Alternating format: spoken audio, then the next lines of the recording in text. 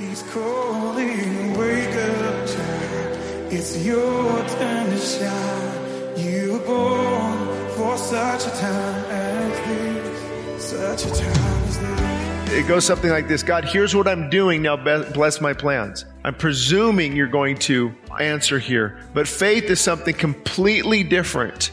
Faith knows God has spoke, or you're trusting God. Sometimes I step out many times and say, Lord, I don't know if this is you or not. It seems like a good godly direction. It lines up with your word. I've sought godly counsel, and I'm going to step out in this direction, trusting you. It's very hard to go wrong doing that if you're trusting God through the whole thing. Thank you for joining us here at Westside Christian Fellowship, located in Leona Valley, California, 1 hour north of Los Angeles. Today on Regaining Lost Ground, we hear part 1 of a powerfully encouraging message titled, Difficulties, Stepping Stones, Not Stumbling Blocks. Amazing Grace author John Newton once said, "If the Lord be with us, we have no cause of fear. His eye is upon us, His arm over us, His ear open to our prayer. His grace sufficient, His promise unchangeable." Please join us for today's uplifting message of hope as Pastor Shane revitalizes us with the truth of God's living word, reminding us to cast all our fears,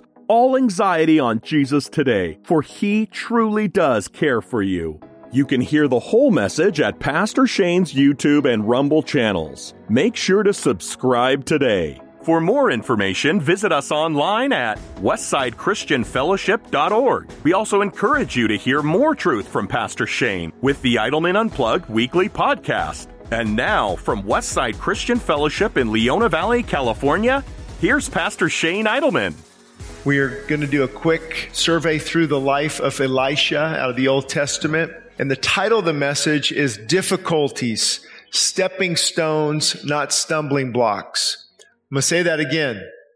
Difficulties can be stepping stones, not what? Stumbling blocks. Now the prophets, I talk about Elisha being a prophet. What were the prophets? Well, the prophets, who were they? They were primarily in the Old Testament. And what God would do, He would raise up a prophet, a prophetic voice. For what was the main reason? Bring the people back to God. To be that spokesperson, to be that voice crying in the wilderness. That's why Jesus said there was no prophet better than John the Baptist, because of that calling he had. And then you get into the New Testament and you don't have what would be called the prophets. The prophets were primarily, capital P, that would preach, and they were statesmen, they were reformers, they were authors, they were preachers, reformers, statesmen, and authors. They would write books of the Bible. They would call the people back. And then we get into the New Testament, and as a church that believes in the gifts of the Holy Spirit, we still believe that there is that prophetic type of calling. You have a calling of an evangelist, say a Greg Laurie, Billy Graham. You have a calling of a pastor, teacher. You have that apostolic calling, which would be planting churches. An apostle, small a. They are called to plant churches, and they go out and they build churches. And then you have someone who has a prophetic type calling, maybe a Leonard Ravenhill, if you've heard that name, or A.W. Tozer, and that different prophetic calling. I feel I have that calling even for today. God has given me that John the Baptist voice crying in the wilderness type of call. And we can't put that on other people. Why don't you preach like this? Well, they might not have that call. They might be more that evangelist or that shepherd and that pastor teacher. And many times you'll see that those characteristics are in one person. Shepherding, pastoring, that prophetic type of call. But I'm hesitant on using that word prophet nowadays with the churches and the charismatic movement, and you got this weird stuff. But there's a prophetic calling. And that's what Elisha had. He had the prophetic calling of God on his life. So who were they? Primarily in the Old Testament. What did they do? Well, they told people what they didn't want to hear. If I could sum it up for you. They would tell the kings what they didn't want to hear. Elisha would tell Ahab, Jeremiah would tell such and such, Isaiah would tell such and such, and Joel would tell the king, and Amos and Obadiah, and they would have different prophets that would come alongside the king. That's why I'm glad that at least this president, maybe other presidents, allow people, bold Christians, to be part of their advisory board and to speak into the life, that give that prophetic type calling. Where were they? Obviously, back in the time of Jesus, they were in the nation of Israel. The prophets lived probably all the way from, you see the word with Saul, Solomon, David, down the line of the kings, but they're actually called seers before that. S-E-E-R, seer, meaning vision. They could see what God was doing, and then they became a prophet, like the prophet of Samuel. Now, we find Elisha, though, he is not there's not a book of the Bible written after him. So we start in 1 Kings 17. There's too much text to put up there, so you can listen or follow along in 1 Kings 17, chapter 17. And it said, Elijah the Tishbite. And if you look at the Septuagint, what that is, it's a Greek translation of the Hebrew Old Testament, and they gave a lot more clarity here. It talks about the land he was from, where he was from in the area there, and that's what Tishbite means. Elisha the Tishbite, the area he was from, which was in Gilead. He said this to Ahab, who was the king. He said, as the Lord God of Israel lives before whom I stand, there shall not be dew nor rain these years except at my word. So he predicted a drought. And that's often what they did. They would predict things. So a prophet was also, not only did he foretold things that would happen. And how they would measure a true prophet was that if it came to pass, he's a prophet. If it didn't, well, the outcome wasn't good. They could stone that person. So you're very careful when you said, thus saith the Lord. It's a good rule to follow today too, I believe. So as the Lord God of Israel lives, he said, there will be no rain. Then the word of the Lord came to him saying, get away from here and turn eastward and hide by the brook Cherith, which flows into the Jordan. And it will be that you shall drink from the brook, and I have commanded the ravens to feed you there. So Elisha is going to go to a place where there is water by this brook, and also the ravens were going to bring him food, nourishment to eat. So we can learn something here. The word of the Lord never fails. When God says something, it will come to pass. What he says in his word will not fail. Has he spoken something to you that you know that it was God putting it on your heart? You know that it confirmed it in Scripture. You know, the Lord spoke to me in this area. Don't give up. Don't give up, because that word doesn't fail. If it was God, it will not fall to the ground. It will not fail. Now we might say, was it from the Lord? Was it not? That's a whole nother sermon. But if you know God has given you a word, and what I mean by that, sometimes you're reading through Scripture and something leaps out, or you'll wake up in Psalm 118, what is that? And God begins to direct you through his word. That word will never fail. But Shane, it's not happening. Welcome to the club. It's hard to wait, isn't it? But that's really when your faith is tested. See, faith isn't really faith until it's tested. If it's not tested, that's not faith. That's, well, I see it happening. I don't need faith. Faith, the Bible talks about faith as the evidence of things not seen. It's something we hope for that isn't seen yet. Also, this is a good reminder that famines can have a purpose that is not immediately known. Anytime something begins to dry up in our life, a famine comes in financially, relationally, maybe God is distant. There's often a purpose. There can be a purpose in that God-given famine. When God begins to remove things from our life, there can be a purpose if we seek him. And then it says, the Lord provided. So the Lord is not limited by resources. Sometimes we forget that. We think, well, God's limited. He's not going to be able to see me through on this one. So we see here he's not limited by resources. He can do whatever he wants, whenever he wants, however he wants. And then verse 5, it talks about Elisha. So he went and did according to the word of the Lord. And it happened after a while that the brook dried up. Isn't it interesting? God said, I'm going to give you a brook. Go by this brook. Here's all your water. Here's your nourishment. Oh, this is wonderful. Have you ever tasted a fresh brook from the snow-covered mountains? It's pretty refreshing. And then what happened? It dries up. It's gone. And it happened after a while that the brook dried up because there had been no rain in the land. So we see also this can be a test. Will Elisha do what God told him to do? Will I do according to what God has called me to do? And often the things we can rely on, here's a good lesson tonight. The things we often can rely on, God might allow them to dry up.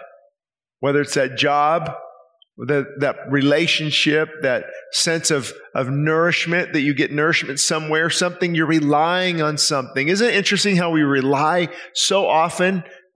Many people in the workforce, like, I'm just relying on that check. It's coming month to month for the next 30 years. I've got this nice retirement, and I've got this nice plan. I've got this wonderful thing laid out, and then the brook dries up.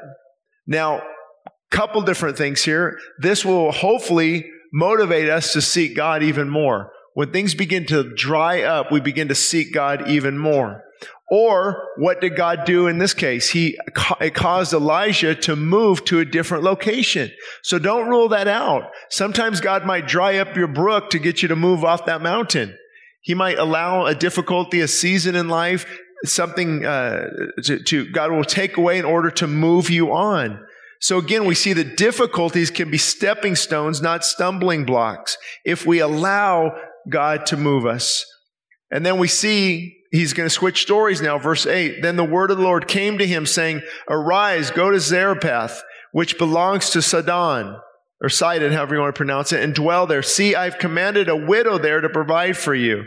So he arose and went to Zarephath. And when he came to the gate of the city, indeed a widow was there gathering sticks. And he called to her and said, please bring me some water and bread. I paraphrase that briefly.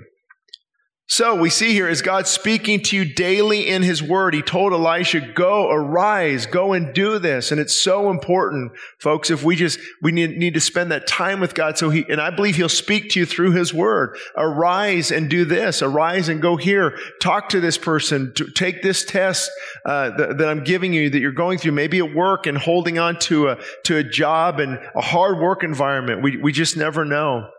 You may be nervous, but there is peace. So think about that when determining God's will and listening to his voice. You might be nervous. Anyone nervous about doing something for God, but you know it's God? There's peace though, correct?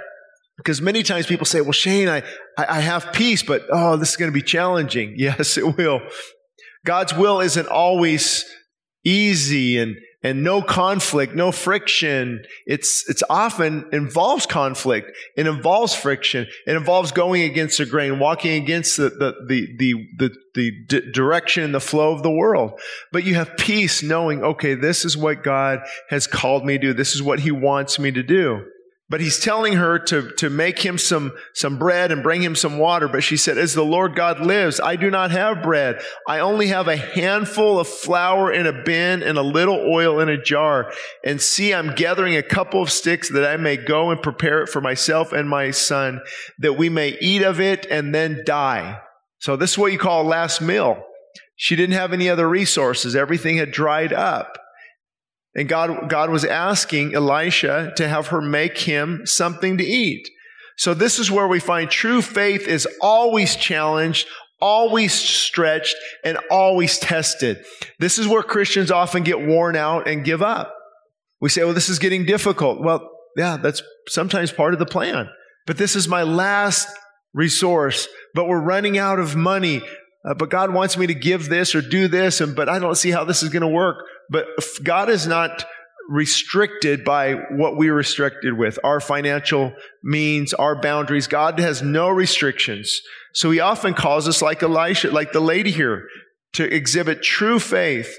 And then Elisha said to her, do not fear, go and do as you have said, but make me a small cake from it first and bring it to me. And afterward, make some for yourself and your son. For thus says the Lord God of Israel, the bin of flour shall not be used up, nor shall the jar of oil run dry until the day the Lord sends rain on the earth. So basically he's saying, don't fear. Go and make these things for me, and God is going to give you a surplus. And I've seen that many times. When we step out in faith and we give God something, whatever that is, whether it's financially or our time or just whatever we think we can't do without, and we give that up, God often Not always so. God often brings back even more abundantly and blesses us beyond what we thought or imagined. Now, we don't do it for that reason. I know a lot of people, if I give that, you hear those guys on TV, just send in your $1,000. By next month, that $10,000 return, I don't know where it's going to come from, they say. IRS, tax credit, or a business endeavor, who knows? But you're going to get this. So many people give expecting, can't wait to get that return. The heart's not right. We give not knowing what God's going to do in return, but know that He can bless us and often does. But we also see here that fear opposes faith. That's the greatest enemy to faith. The greatest enemy to faith is what? Fear. Okay, we're learning here. You can have, faith, God's called me to do this, but what if I fail? What if this doesn't work? Now, we have to be wise. I've just told someone last week, there's a fine line between faith and presumption. Many people get in trouble presuming things. So they're not really stepping out in faith. They're presuming. It goes something like this. God, here's what I'm doing. Now bless my plans. I'm presuming you're going to answer here. But faith is something completely different. Faith knows God has spoke, or you're trusting God. Sometimes I step out many times and say, Lord, I don't know if this is you or not. It seems like a good godly direction. It lines up with your word. I've sought godly counsel, and I'm going to step out in this direction, trusting you. It's very hard to go wrong doing that if you're trusting God through the whole thing. And then also we see here how she put others first. She put Elisha first, and God blesses that. And then again, another reminder, God's provision is often just enough. Don't we want God, when He answers, don't we want, we need $1,000. Don't you want 100,000? So you can put 99,000 in the bank for later? It's always that rent is due, or this is just enough. Just enough provision, just enough. Doesn't always take it far beyond that. And then verse 15, so she went away and did according to the word of Elisha, and she and her whole household ate for many days. The bin of flour was not used up, nor did the jar of oil run dry, according to the word of the Lord, which He spoke by Elisha. So she was blessed by that.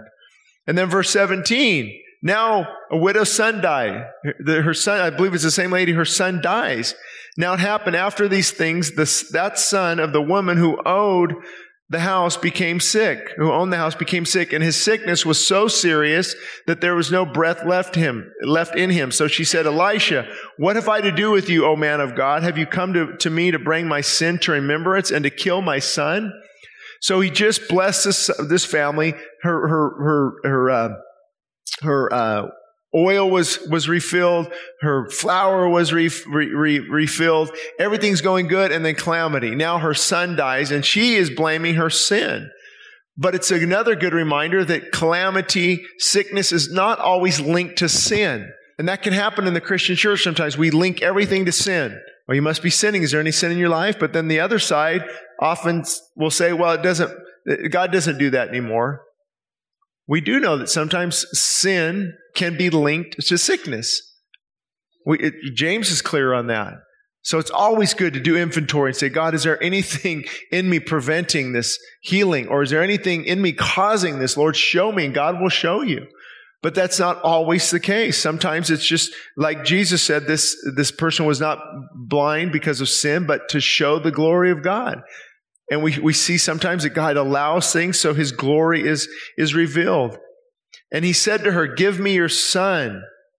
So he took the son. Then he cried out to the Lord and said, oh Lord, my God, have you also brought tragedy on this widow with whom I lodge? Listen to this. He cried out to the Lord. And he stretched himself out on the child 3 times and cried out to the Lord and said, oh Lord, my God, I pray, let this child's soul come back to him. Then the Lord heard the voice of Elisha, and the soul of the child came back to him, and he revived. Now, what I want to do tonight, I didn't want to go into another section and go too long. I want to just do some challenging questions out there and during worship where we can really ponder these. But I want to ask this, has anything dried up in your life? Is there anything dried up? Is God wanting to move you on? like we saw with the brook, or we saw in our own lives? Is there something maybe that you're trying to hold on to? You're trying to hang on to, you're trying to fight for, but God is drying it up and wants you to move on. I don't know, but I know who does know.